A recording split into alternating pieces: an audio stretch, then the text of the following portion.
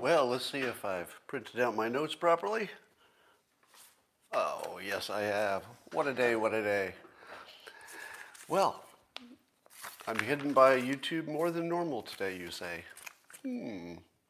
Is it my imagination, or have you noticed that all the people that you talked with on Twitter, let's say 2 years ago, has decreased by about 90%? There's something weird happening on Twitter lately, and I don't know what it is. Is it just that the weather got better? People are outdoors? Because this weekend, Twitter was just quiet politically. Is it because Biden is so boring? Is that why? I don't know. But let's enjoy the simultaneous sip, and all you need is a cup or a mug or a glass, a tankard, chalice, a stein, a canteen, jug, a flask, a vessel of any kind. Fill it with your favorite liquid. I like coffee. And join me now for the unparalleled pleasure, the dopamine hit of the day, the thing that makes everything better. It's called the simultaneous sip, and it happens now. Go. Somebody says in the comments, I'm out. Well, that didn't take you long. Thanks for staying for all the good content. Well, let's talk about all the things.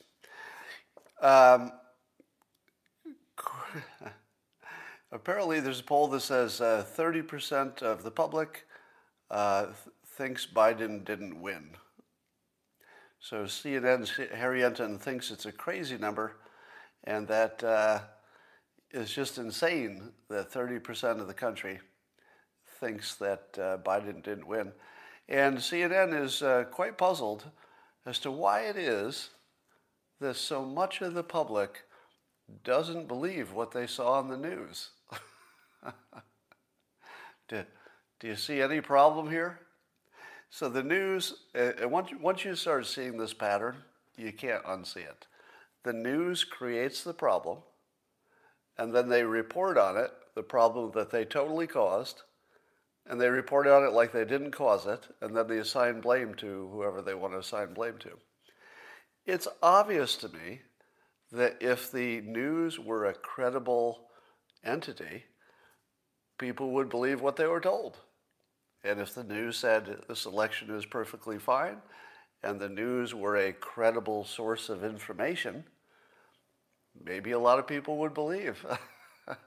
But you can't make up the news for years in a row. Just make up the news. Just make up stuff. Find people hoax, bleach hoax, overfeeding the fish hoax, Russia collusion hoax. And then CNN is like, what is causing people to distrust the official news? I wonder what causes that. It's always the news.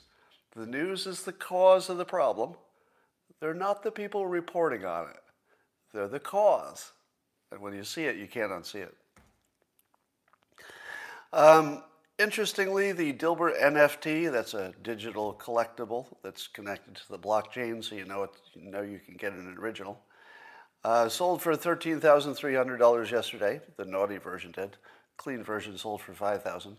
But the naughty version is immediately relisted by whoever bought it for $21 million. So if you have $21 million, you could own a piece of digital art. Feels a little overpriced, but you never know. You never know. I was told today that the buyer, who would like to remain anonymous, is a fan of my books that teach you how to put an anchor down so people expect the price to be high. So he's got it there at 21 million. If he lowers it someday to 1 million, is it going to look cheap? If this works, I tell you, if this works, it'll be the funniest thing that ever happened. And I don't think it'll work, but, so here's my tip on anchoring.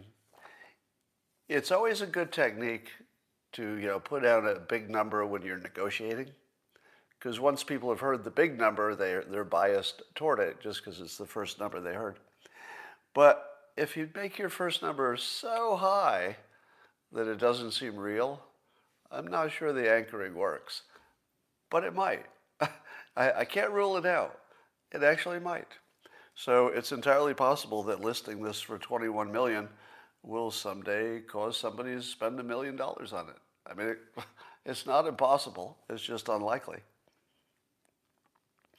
So here's a thing which I didn't quite expect, but maybe I should have. In where I live, and I guess everywhere, it's legal to not wear a mask when you're outdoors. In fact, it's not even recommended. If you're outdoors by yourself, you're going on a run, you're riding your bike, you're walking the dog, no mask required. That is the best medical advice. What do you think they're doing in my town? Wearing masks. If you see somebody walking a dog by themselves, just one person and a dog, with no other human, outside of a car that you can even see. Like literally, there's no other human beings within your visual plane in any distance, just one person walking a dog. In my town, that person will wear a mask. Today. Yesterday, I rode my e-bike into town just to see that the town had been closed off for outdoor dining. So the main street in my town is closed. All the restaurants moved their chairs out to the center of the streets, and it's just a restaurant town now, which is kind of cool. It's actually an upgrade. I like it a lot. Eating outdoors is just better in California. And so I'm looking around, and I'm not wearing my mask because I'm on a bicycle. But the number of people who were also on bicycles and jogging by themselves, wearing masks, is crazy. And I'm trying to figure out what's going on. And I have two hypotheses. Both of them might be true. One is that people are just still frightened. Well, maybe more than one hypothesis. One is that people are signaling their political affiliation. I guarantee you that the people I see walking with no mask are Republicans or conservatives. And I guarantee you that the people walking all by themselves with just a dog or just by themselves, I guarantee you they're Democrats. Now, I'm not going to the next level where I'm saying, oh, Democrats are dumb, they don't believe the science. I'm not saying that. I feel as if we've reached a point where people need to signal their allegiance because they don't want to be misidentified.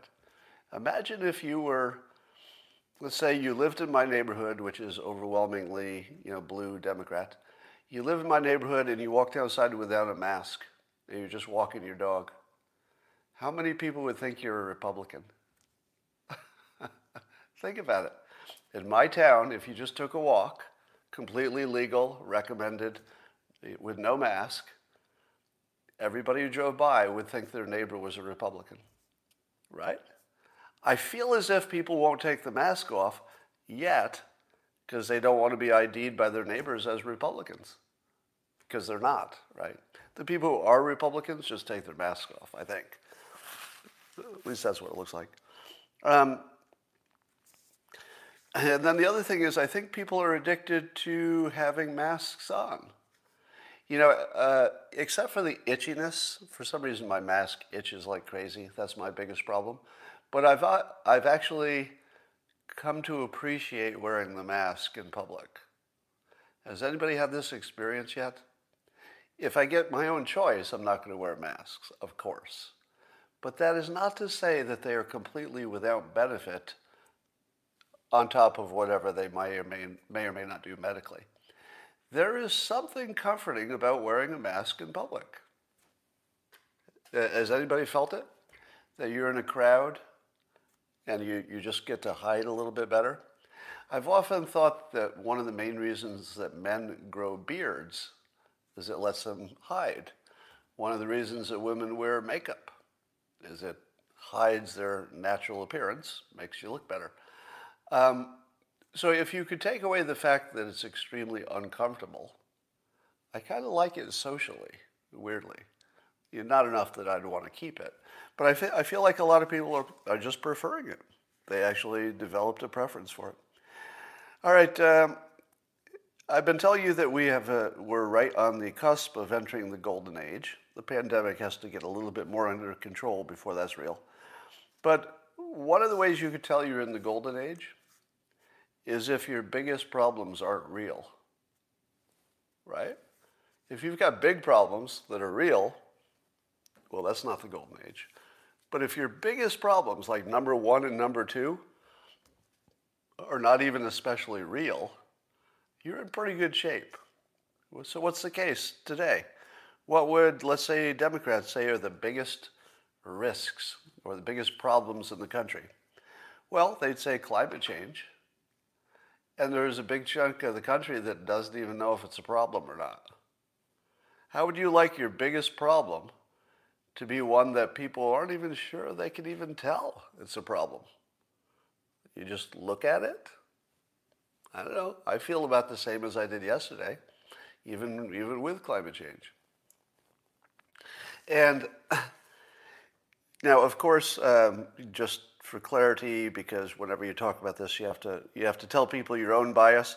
My bias at the moment is that climate change is a real thing which we need to worry about, but that economically and technologically we'll take care of it. Yeah, I'd call it a challenge that is well within the ability of humans to work out. And probably the economic destruction is overstated. So I'm not terribly worried about climate change, even if everything that is said about it is real. So if nothing that's said about it is real, I'm not worried. But also, if everything that's said by the experts about climate change is real, I'm also not worried. Because by their own estimates, they've shown that the economic impact is kind of trivial. You won't even notice. Now, the way it's reported is that there's a giant disaster and we can predict it in the future. But the actual thing they did predict is an amount of economic damage that you wouldn't even notice 50 years from now. It'd be so small. So that's our big problem, and I'm not even sure I have to worry about it. The other one is that our big problem is that white supremacist terrorism in this country. Is that real? Is there real white supremacist terrorism? Probably. I mean, everybody gets to define it their own way, but let's say yes. How big is it? How big is that problem? It feels like it's really, really small, doesn't it?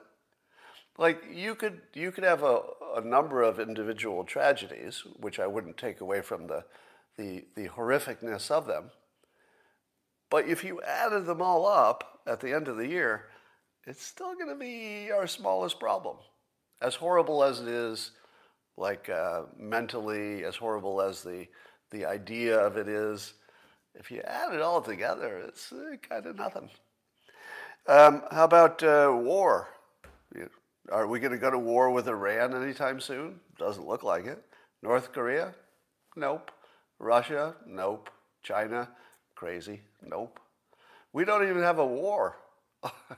Apparently we're going to leave Afghanistan and give it back to the terrorists or whatever.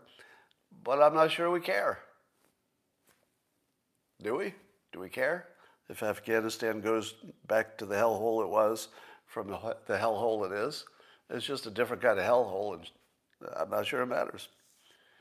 Then somebody's saying, what about all the shootings and murders and the uprise in crime in the inner cities? Well, let me ask you this. Is it a problem if you wanted it to happen? Because the cities seem to have made a choice. The people who have stayed in the cities have made a choice that they're living in a world that's closer to the way they want it to be. Fewer police activities, maybe fewer police, accidental killings, but the price is a lot more murder. That's sort of what people wanted. If you say you want to defund the police and you're a Democrat, you're kind of getting what you want. So for me to say that's a big problem, that you're getting what you wanted, I don't know how you define that as a problem. Getting what you wanted. Of course, it's a problem if you're the one who gets killed. Here's a question for you. This Arizona audit is happening. And There have been lots of criticisms that the people auditing it are not experienced and it's going to be sloppy and haphazard and all other criticisms. But if it's true that it's a sloppy, scrappy, inexperienced, amateurish operation, what is one thing that would have happened by now? If they had found irregularities in the early stage, and they would have, right? If they're going to find enough irregularities in the whole audit, and we don't know that to be true, but if that's going to happen, don't you think that already you would know that it's heading in that direction? As in, we've already found enough that if this ratio holds for the rest of them, you got big problems, right? Do you think that this haphazard, according to the critics, I don't know how haphazard it is, there's an amateurish job, do you think all the people involved with that, you don't think that they know if they found something yet? Of course they know. Of course the people working on it know if they found anything. And they know if they found enough that if this ratio held, it would look bad at the end. How come you haven't heard anything? Every day that goes by, when you don't hear that the Arizona audit found problems, the odds that there are problems shrinks. I would say on day one, you could say to yourself, before anybody's looked at anything in the audit, you'd say to yourself, okay, what are the odds that they're going to find something? And let's say just you didn't know, so you just said, 50-50. Let's say that was your starting point. I don't know, but I'm going to say the world we live in, there's a 50% chance. That's day one. Every day that they continue auditing toward the end, and you don't hear about any big problems that they've already found. Now, I get that they would try to save it all for the end. I get that it would be their intention to not leak anything until the end. But there's no way that happens in the real world, right? If the organizers had already found things, knowing that the criticism is coming in, what would the organizers say in public if they knew that they had the goods? Now, they might not want to tell you what the outcome is, but the organizers would say something like this: we've found some things that are surprising, and we think you'll be shocked when you see the outcome. Right? They wouldn't have to give you the final answer, but they would definitely be hinting that they're finding stuff. This dog is really loudly not barking, which if you had to make a bet right now, you should bet against them finding anything that would reverse the election result. Somebody says there are NDA agreements. Would anybody like to explain to whoever said there are NDA agreements, non-disclosure agreements, would anybody like to explain how the real world works? And NDAs don't have any real power. And certainly people will still tell their spouse, they're still going to tell their friends, friends are going to talk. Even the leader would want to tell the story if they're seeing something early. So now I think that the odds of Arizona doing anything, coming up with anything credible that reverses the outcome, probably started around 50% chance, in people's minds anyway, if not reality. And it's probably down to closer to 10% now. Not impossible, but I would say the odds that Arizona will be this big shocking thing that changes our mind about the world, 10%. That's my guess. But maybe. And by the way, somebody says, will you eat your hat? Well, keep in mind that my prediction about elections in general, not about this election in particular, but about any system which can be corrupted, is that there's a 100% chance that it will be, if there's a big payoff for doing it, and there is. Well, the only thing you don't know is if it's happened yet. There's no question that it does happen sometime over the life cycle of this opportunity for mischief. It'll happen definitely. You just don't know if it's happened yet. That's the only thing that's in question. So no, I don't have an assumption about whether Arizona will turn up any kind of irregularities, but I think maybe it's like 10% chance at this point. Ian Martizes, I hope I always Ian, I don't know if I ever pronounced your name correctly, but let's say that's close. Ian Martizis did a study in which he checked the neutralizing antibodies for people who had the following conditions. They either got one of the major vaccines, Pfizer, Moderna, Johnson & Johnson, or instead they had actually been infected and now they have antibodies from that. And what did you think it came out? Now, of course, any study like this would have to be repeated and peer reviewed to get and ideally you'd want it randomized and controlled and everything. So we're not kidding ourselves that this kind of a trial would be a final answer to anything, but it's real provocative. If this were duplicated and these results did hold, it would find that, and again, this is the big if, it would find that the two-shot vaccines, Moderna and Pfizer, give you like really high protection and it stays a long time. It's like the best you can do. Way below that is natural immunity. Way below it. Let me say that again.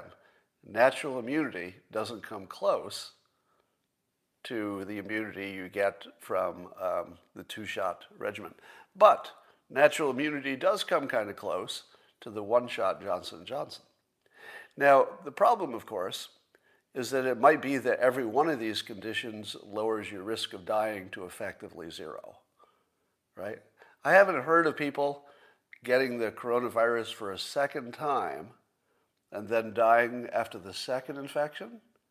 Do we have even one example of that? Because I think even the Johnson & Johnson reduces the risk of dying to effectively zero, right? Am I right on that? Do me a fact check on that. So if you're talking about dying, they're probably all just about equally good in terms of they reduce your risk of dying to something closer to zero.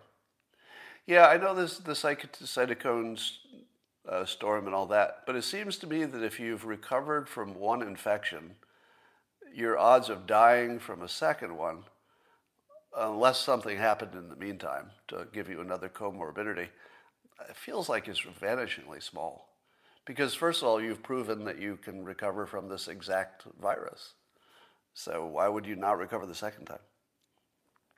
Unless something had happened. All right, so I think this is not only really, really useful information, but Ian is an incredible data visualizer guy in addition to his other talents in his talent stack. So you're going to see one of the best graphs you've ever seen. And I hate to get excited about a graph. It's the wonkiest thing you could ever do.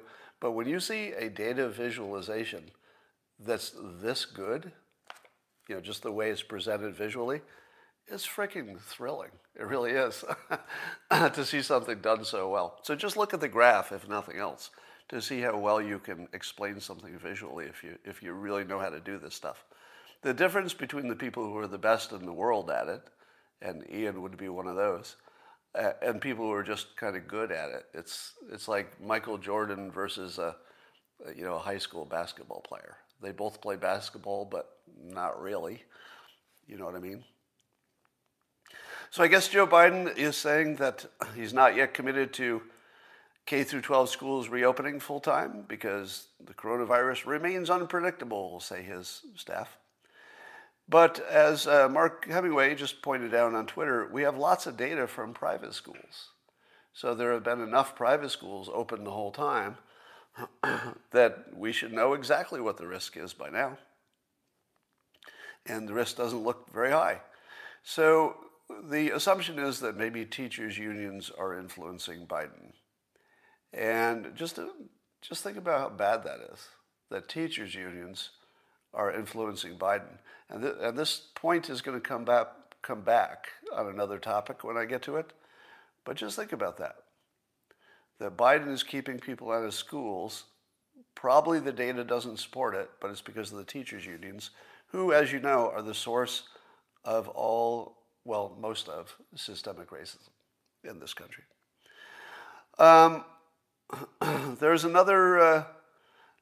I've been predicting this forever, and I know you think it's the worst prediction I've ever made, And I know you're going to say, well, okay, you got lucky in a few things, but there's no way you're right about this one. But I swear to God, I think I'm right about this. I think black Americans are going to turn Republican. And the reason is just, it's obvious. Look at, for example, the trust of vaccines. Do you know that the black Americans are almost the same as Republicans when it comes to whether or not they're going to get the vaccination? Very similar thinking. How about religion?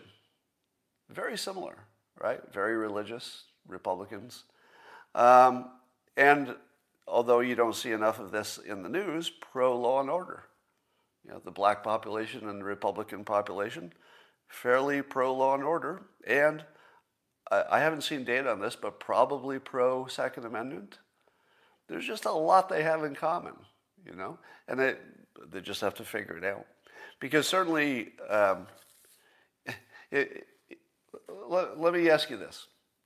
If you could imagine a random group of black Americans sorted into Democrats and Republicans. So one group is just black American Republicans, and the other is black American Democrats. Which ones are making more money? Which ones have found ways to overcome what is inevitably racism? It always exists. But which ones have just completely overcome it? You know, in terms of a practical sense. It's still always there, but overcome it. Yeah, the Republicans every time. It's because the Republican way of approaching things doesn't just work, but it works for the people around you, which is the big deal, right? It doesn't just work for the person doing it. Stay in school, stay off drugs, you know, have a religion. It's helpful in a lot of ways. I'm not religious, but it helps in a lot of ways.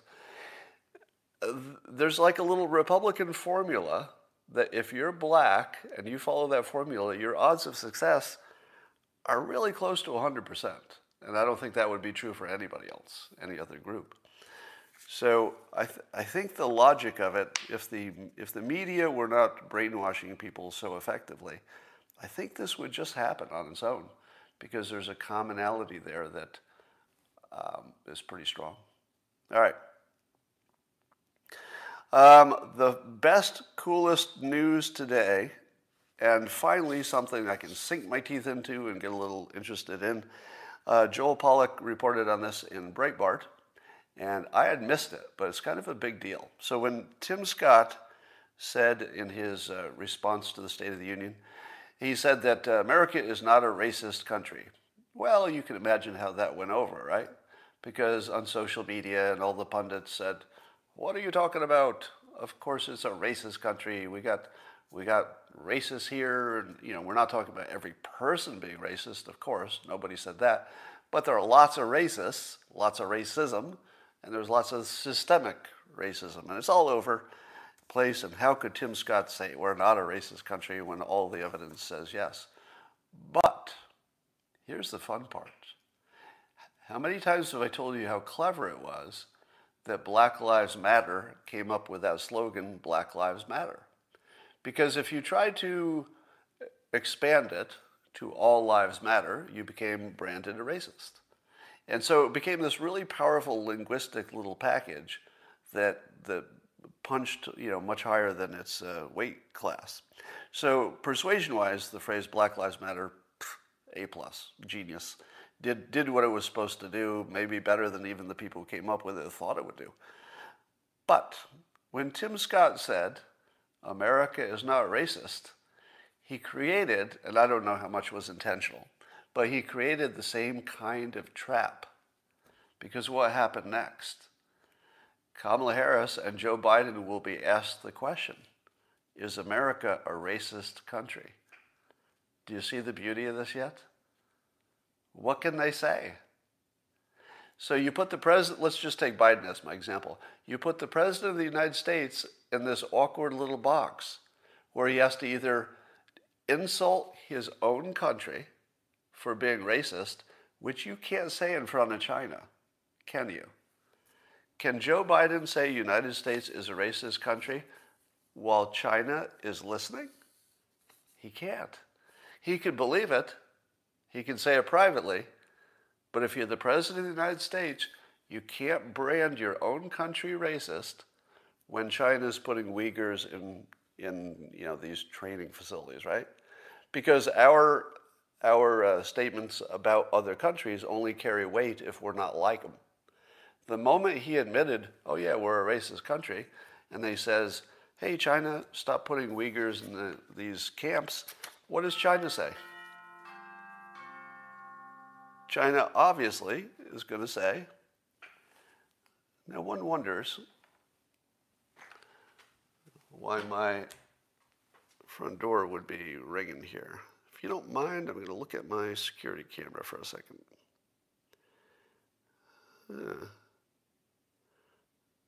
It's like somebody's delivering something. Don't know what. Okay. Sorry about that. It's too far away. I can't do that now. So Joe Biden had to say, in response to, is America a racist country? He had to give an answer, and here's the answer he gave on the NBC Today show. He said, quote, no, I don't think American people are racist. What? I thought there was a big problem with white supremacy. But he says the American people, he doesn't believe they're racist. But he says, but I think after 400 years, African Americans have been left in a position where they're so far behind the eight ball in terms of education, health, in terms of opportunity. I don't think America is racist. Now he's changed it a little bit. So he started with the American people are not racist. And then he went further. He said, I don't think America as a country is racist. But he said, but I think the overhang from all the Jim Crow and before that slavery had a cost and we have to deal with it. Well, that kind of just destroys the entire Democrat philosophy, doesn't it? Did Joe Biden not just become a Republican? Because isn't the Republican opinion that we're not a racist country, as Tim Scott said, but that yes, everybody understands that Black Americans have not, have not made the same progress as other people, and it would be good if they did. It's starting to look really Republican, isn't it? And I'm thinking to myself, is this going to become like the new thing? You know, you always wonder what's going to be the thing that the news latches onto. But making Joe Biden answer this question over and over again about are we really racist, it's going to be hard for him to explain why he ran for office because he believed the Fine People hoax. If you believed the Fine People hoax that the president had called, the racist Fine People, then maybe you do think it's a racist country and there's a much bigger problem here. But he's got some explaining to do. I think he just threw the entire Democratic idea that everything is victimhood and we got to fix it under the bus. But I also wonder, what obligation does the country have to fix a problem where there's a group of people who are starting from behind? What is the philosophical what is the backing for helping people because they started from behind? Now, I guess in this theory, that the starting from behind was caused by, the white people who were the slavers. But again, you have the comparison problem, don't you? Because even the slavers, it's not like they took wealth away from the slaves, because the slaves didn't have any wealth, even before they were slaves. And it's not like they denied them the education that they were getting before. So the proper comparison would be the descendants of black people in this country and how are they doing on average economically compared to the descendants of the people who were left behind in Africa and how are they doing economically. That's the comparison. So if the people who were left behind in Africa are doing far worse, and I don't know how that would come out, but if they are, then you could say that the descendants of slavery came out ahead. They just didn't come out nearly as ahead as other people. But is that a cause for for fixing it? Because you could argue that no matter how bad the actions were, and of course, slavery is sort of the ultimate sin, right? No matter how bad that is, let's call it the ultimate sin, it's just sort of a truth that even bad things can produce some good outcomes. Even horrible things can accidentally produce some good outcomes. And one of those good outcomes is, I'm guessing, that the average black American is way better off than if their ancestors had never been an American in the first place under any situation. I'm guessing. But if we don't know the answer to that, it's hard to figure out how to fix it. All right, you heard on Project Veritas when they had the undercover video that that climate was going to be the next topic that CNN was going to start pushing because they need something big and scary. So they're talking. So again, of course, just like Project Veritas told us was coming, CNN's got a story today about the glaciers are melting faster than predicted. So on one hand, you've got CNN pushing climate fear. At the same time, we've learned that climate change and the fear of it is causing a lot of mental health problems, especially for young people. Like a lot of them. Like seriously, a lot of really bad mental health problems. And it's because young people don't know that the media is illegitimate. If you're my age, you know that them saying that there's a bad thing coming means there might be, but probably not, because the news is just not legitimate. And if you're young, imagine how scary it would be being told that you're going to burn up and the planet will be uninhabitable sometime in your middle ages.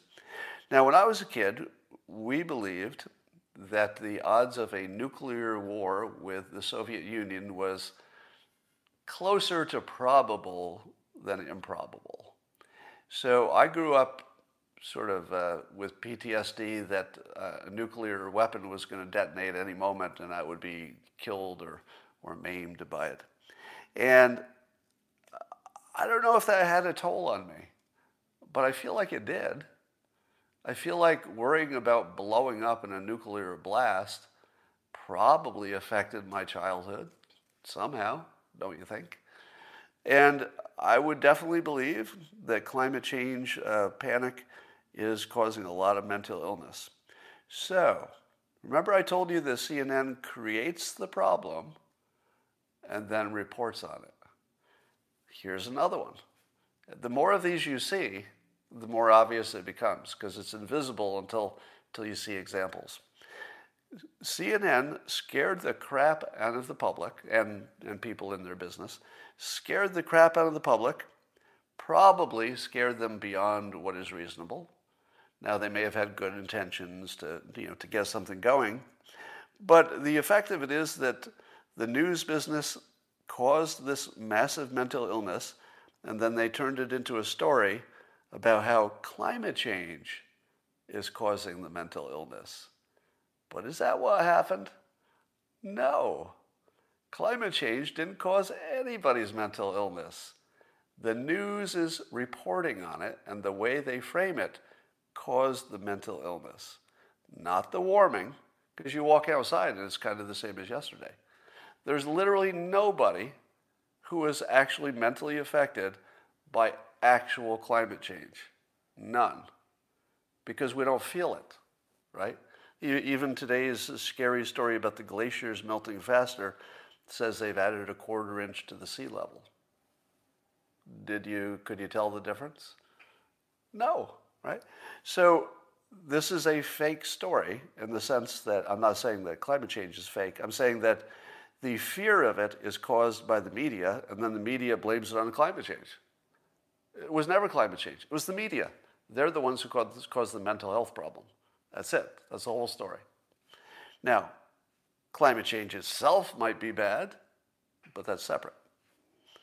There's a story here about a new way to weed your crops with lasers.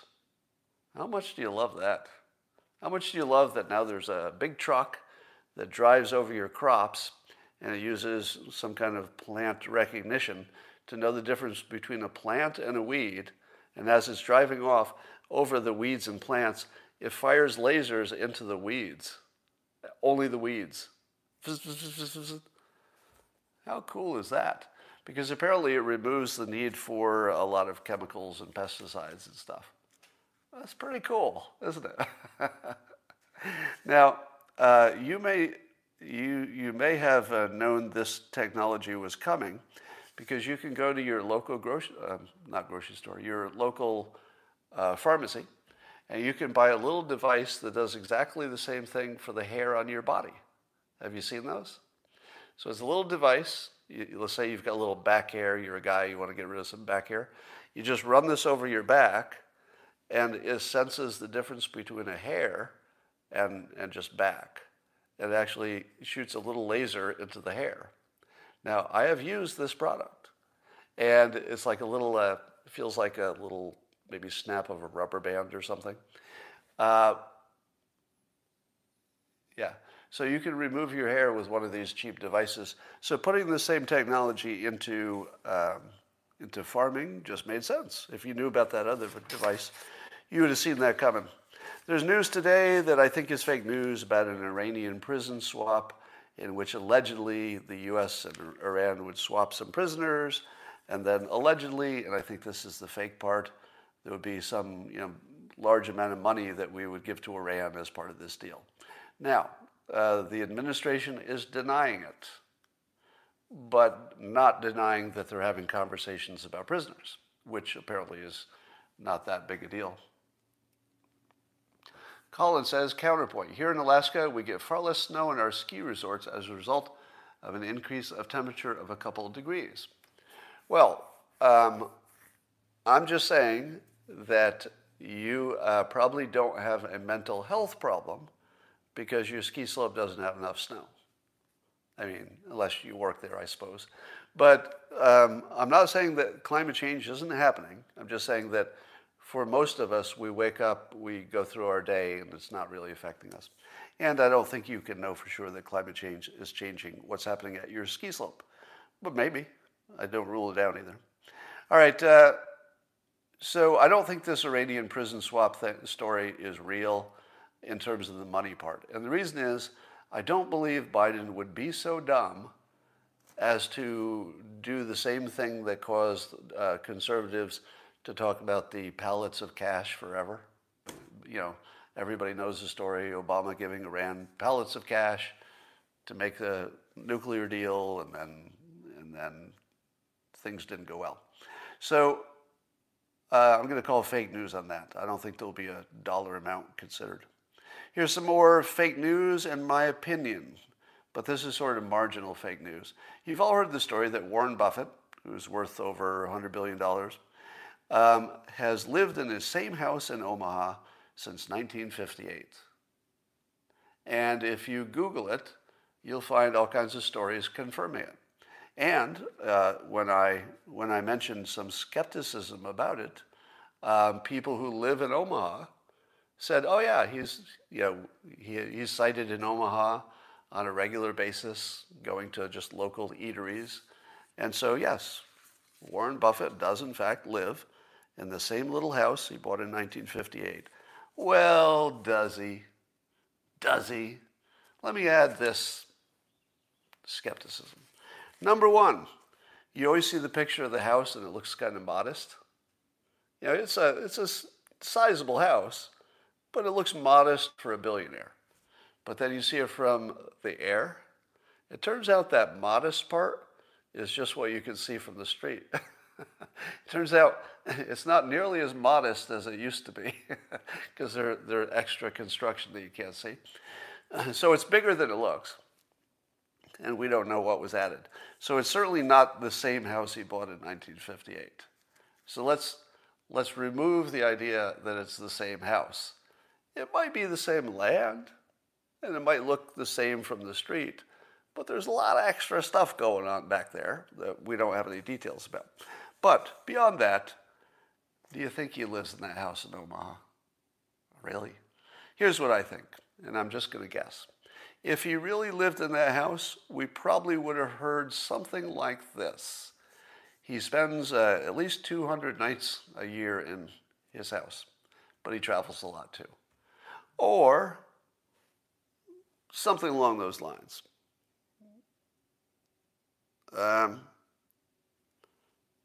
And so I think he probably travels and stays at luxury places as he travels. But when he does his Omaha thing, where he does his annual meeting, he probably does stay at the house. It probably is his official residence. He probably does visit there often.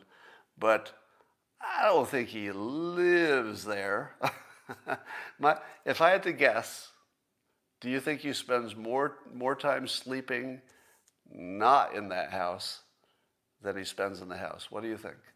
I'm going to guess that while he probably does use it as a home base, that where he actually spends his time, probably in more of a luxurious setting that's, temporary or rented, or his private plane or whatever. All right. Yeah, I see a lot of you disagreeing because you want to believe that he really just has a modest little house. But I'm going to say, without knowing any of the facts, I think that he does not sleep there most of the time. But if I'm wrong about that I'd be amazed. But I could be wrong. There's a weird thing happening in fashion and celebrity news, which is, and I'm trying to figure out how to say this without getting canceled, because I'm going to talk about it like it's interesting. I'm trying not to insult anybody, right? So the concept which I'm going to talk about is not intended as anybody's insult. But it wasn't that long ago when the celebrity news would show impossibly beautiful people, usually female, and we, the normal unwashed masses, would look at them and we'd say, my God, like, how can anybody be that fit and beautiful? And it looks like you can't even, the dimensions, it looks like a Barbie. Is it just some kind of, is it all plastic surgery? Like, how is it even possible? But I don't know if it's culture or the pandemic that changed it. But that reporting has changed to the same, literally in some cases, the same people who were photographed by the paparazzis, like looking beautiful, and here's somebody caught in a bikini, and don't they look incredible? It's kind of turned into frumpy people dressed casually who definitely have a few extra pounds, but are still celebrities. And here's the funny part. The text that talks about the celebrities hasn't changed, but the celebrities definitely changed. They don't look the same as they did a year ago. And so it used to be there'd be like an impossibly attractive looking person, and then the text would be, blah, blah, blah is showing off their fit and toned body, making everybody jealous at the beach or something like that, right? So the text and the picture totally matched. Now the picture will be somebody who's 40 pounds overweight, and the text will say, so-and-so is showing off their toned abs. And I'm thinking, no. Again, I'm not fat shaming. That's not the point of this. The point is that now the text is completely out of touch with the picture. They just don't match anymore. And they've started to do lots of sexy pictures of senior citizens. Have you seen that? So Sharon Stone, who is in her 60s or whatever, has been appearing in all these semi-sexy pictures of, here's Sharon Stone in her 60s showing off her bikini body, or not bikini, but showing off her legs and stuff.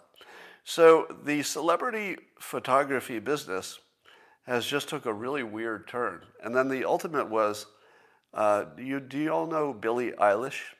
So Billie Eilish, a woman who, very successful singer, and most famous for dressing the least like a beautiful person that you possibly could.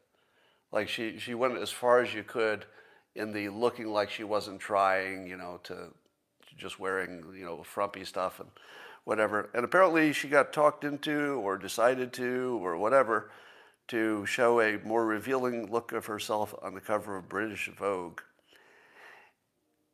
And I don't want to be unkind, but she didn't quite pull it off, if you know what I mean. And I'm not trying to be unkind, and that's not the point. The point is not about the person. So this is nothing about the person. If she wants to get more healthy and whatever, I'm all for it. It has nothing to do with the person. But the way the media is treating this is just weird. They're just showing people not attractive and talking about them as if they're just the way they used to look. And when you see it, it's crazy. The British publication Daily Mail is the one that's the most hilarious. It's the whole right side is all these pictures of celebrities, and most of them are like somebody looking great, somebody showing off their body, and you click on them, and you're like, they look kind of normal to me. They don't look like superhuman like they used to. So that's different, and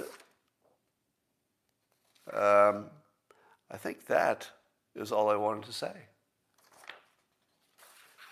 Ta-da! So, are any of you feeling anxious or depressed about climate change? Go. How many of you feel that you lose sleep or that you're super worried about the future because of climate change? And I'll bet you almost nobody. Because knowing my audience, most of you lean conservative, even though I don't. And I'm sort of all over the map. But yeah, conservatives just aren't worried. Now, don't you think that's an advantage of not being susceptible to fake news? I think that's an advantage. Being conservative makes you more mentally fit. So now we have 2 points, 3 really. I would say we have at least 3 data points that show that being a liberal gives you brain damage.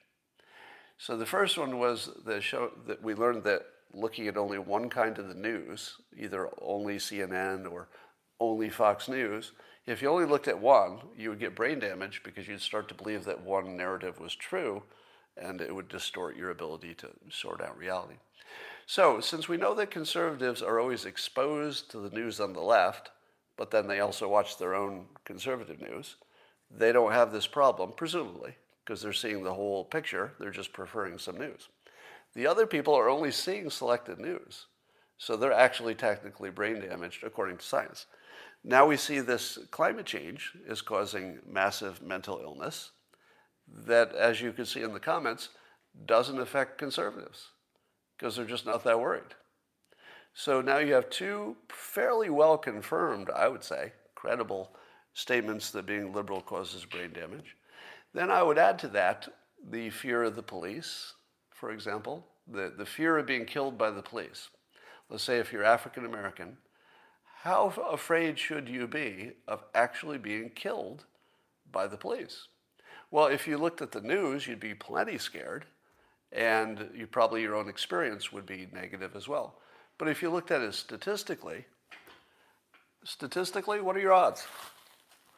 What are the odds of being killed by the police if you're not resisting arrest or you're unarmed? That's pretty small. But I'm pretty sure that there are a lot of people who literally have some form of PTSD because they're afraid of the police, afraid of getting killed by the police. So I think we have at least 3 fairly obvious situations in which the predicted outcome is that people on the left would have something like, literally, brain damage. Again, not an insult, just a description of, these forces cause these things to happen, and those forces are not operating on Republicans. But the forces are definitely operating on other people. Suppose you were a woman and you believe that women got paid 72 cents on the dollar, which is what Democrats largely believe. How would you feel about going to work? How would you feel about living in the world where you believe you get paid 72 cents on the dollar for the same work? Probably pretty bad. I would think that would have an effect on your mental health. But conservatives know that the statistic isn't real. So they don't worry about it because it's fake. Conservatives weren't worried about so much about the Charlottesville fine people thing because they didn't think it was real. We weren't worried about Russiagate and Russia collusion. Didn't think it was real. Wasn't. So I've got a feeling that conservatives are where all the good mental health is happening. And that is my show for the day. And I will talk to you